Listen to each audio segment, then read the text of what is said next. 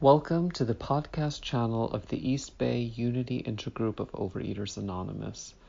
The opinions expressed here are those of individual members and do not represent OA as a whole. For more information about our intergroup, please visit our website at eastbayoa.org. Okay.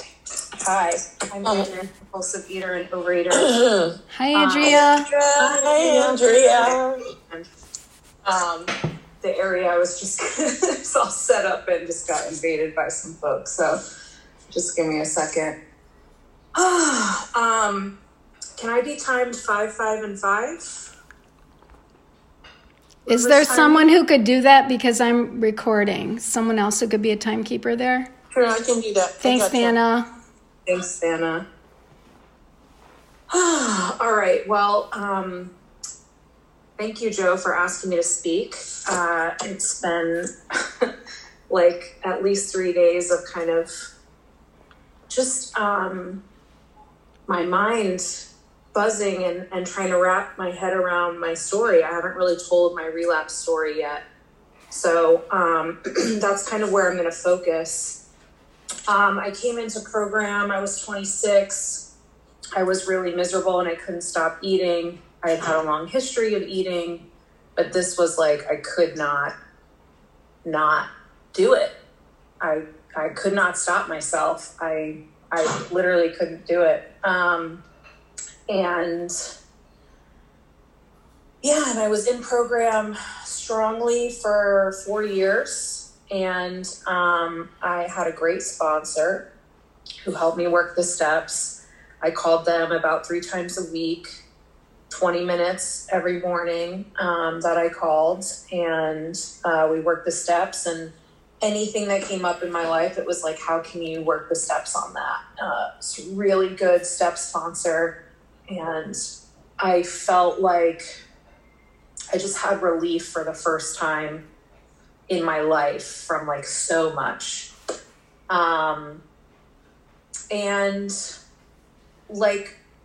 I slowly went out, and part of leaving OA was one of the factors was optimism.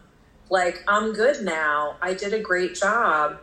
I worked the steps, and I'm buoyant, and I'm beautiful, and I'm possible, and I don't need to focus on what went wrong in the past. I need to like go out and just continue to fill my life with all these like positive things, I guess. And it was also mixed with this desire for freedom. I wanted freedom from structure. I thought that was part of growth and part of being independent. Like I had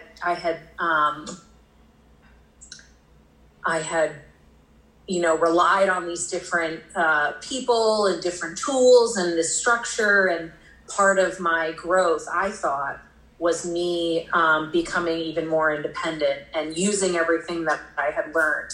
And this happened very, very slowly. I never felt like I wasn't part of OA anymore. I had friends that I was close with that were around my age and left the program in different ways. And I never felt like I left the program. But what did happen was I was 29, and I had worked the steps, and I was living my life, and I ran just like smack dab into this situation. It was like a relationship crush situation that happened, but it opened me up to all this desire. And suddenly I wanted way more in my life than I had, like way more. I wanted a job where people recognized me. I wanted work where I felt seen. I wanted to travel.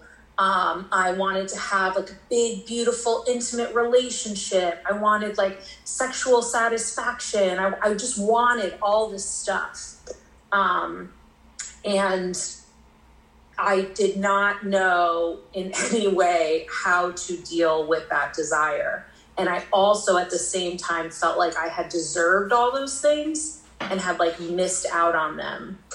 And so I realize now that I slowly developed kind of, I was like angry at Overeaters Anonymous. I was angry at program because like a child, like it hadn't given me everything I wanted or something like that. That's kind of how it went.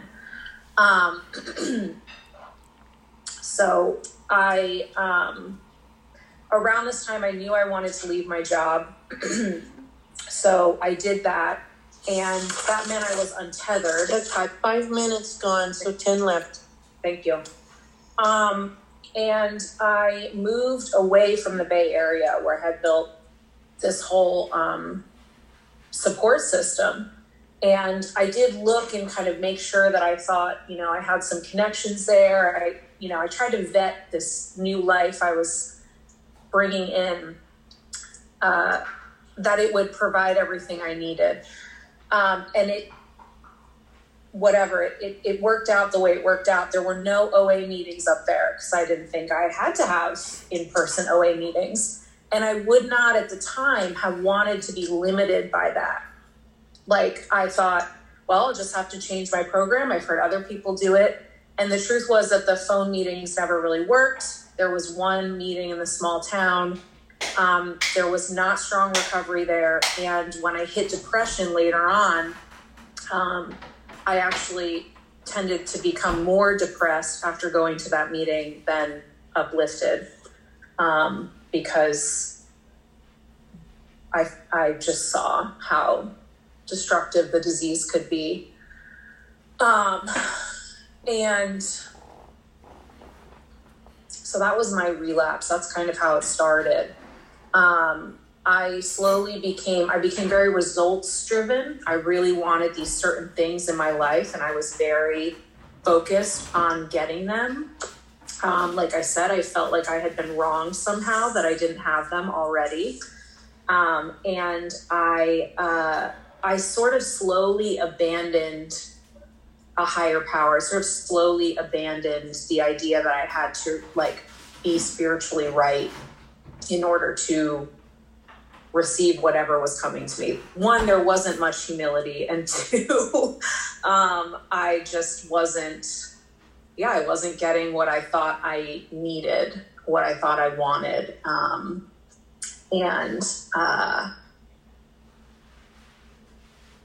As the more that it didn't happen, the more I didn't care so much for the prayer and meditation that I had used.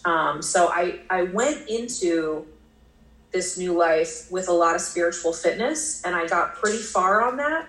But then, just slowly my tank became, more and more empty. I wrote something here. I'm going to see if I can't read it. I abandoned my higher power slowly as I became dissatisfied with it, not striking lightning into my life and granting my wishes. The work and learning I needed to do to move towards those things that I wanted so badly, that daunted me. And I caused myself a lot of unavoidable hell in not being able to work through my grief and honor my desires with grace. I say it was unavoidable hell, even though I was causing it myself, because I really do, in preparing to speak, I really do see that it was not going to be any other way. Like that was just how it was going to be, that ego. That's how it was going to be. So,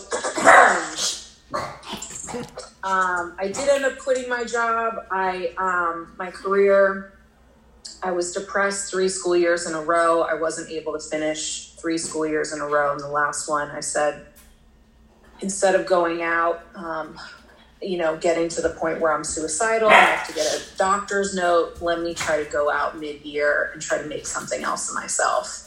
So I left at the end of January and COVID hit in March. And essentially I've been struggling financially and career-wise since then. Just kind of, I've done a couple things, ended up moving back home in with my partner, moved them across the country with me. And what happened was that literally over that trip, I was still eating. At this point, I slowly let things, I started drinking right when I moved to this small town. I started allowing myself to go out and drink. And that was basically like my gateway. And so at this point, I had been drinking almost daily, which means once I start drinking, 2 glasses or 3, I can eat whatever I want at that point. Doesn't really matter. So I've been doing that for a while.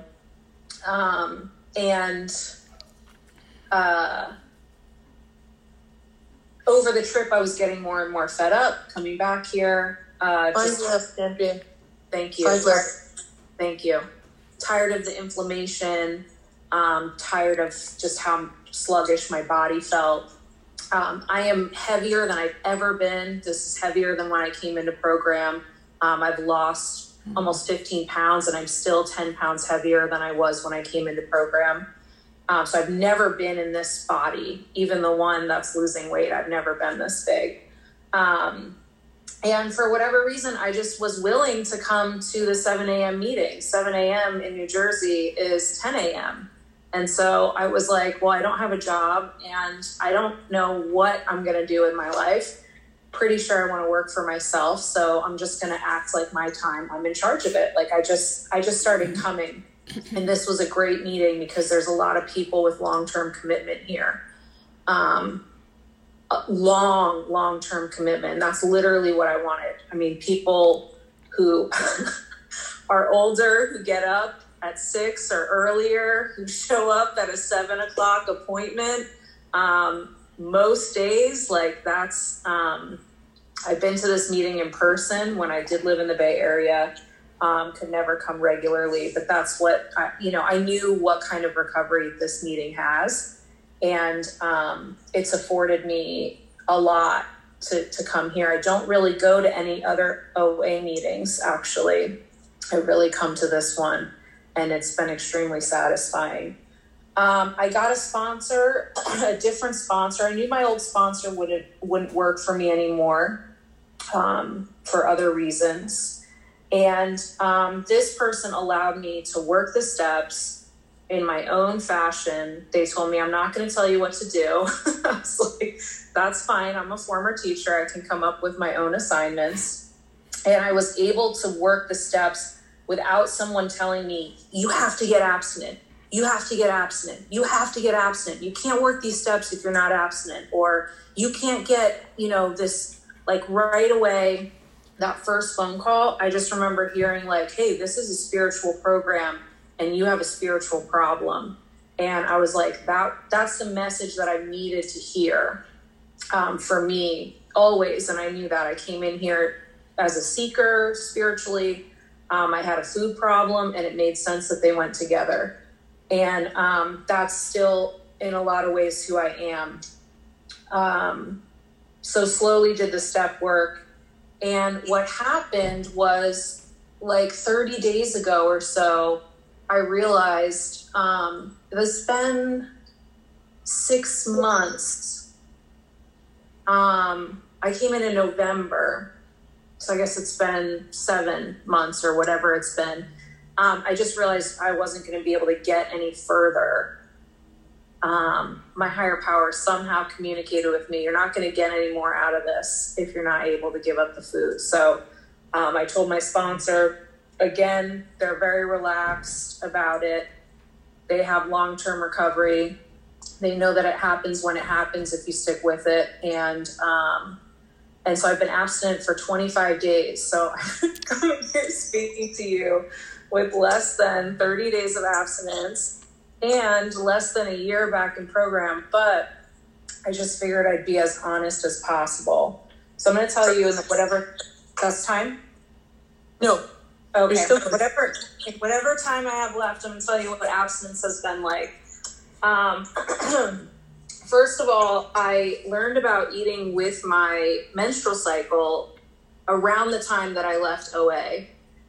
And for whatever reason, again, everything came together. I waited until all these pieces were somehow ready to come together. And this is the first, I'm literally finishing my period today. This is the first menstrual cycle I've had where I paid attention and ate according to my menstrual cycle. And that's what I've needed for a long time, but didn't know and thought it was overwhelming and don't like addressing that I'm a woman and all that stuff. And so it's like the first time I'm abstinent from flour and sugar. There are other things that I still have not drawn a hard line with, dairy and alcohol. But you know, the willingness is coming, and I'm eating according to this cycle, which is like, it feels really good. So the first couple things that have happened is like, just like revelation. Thank you.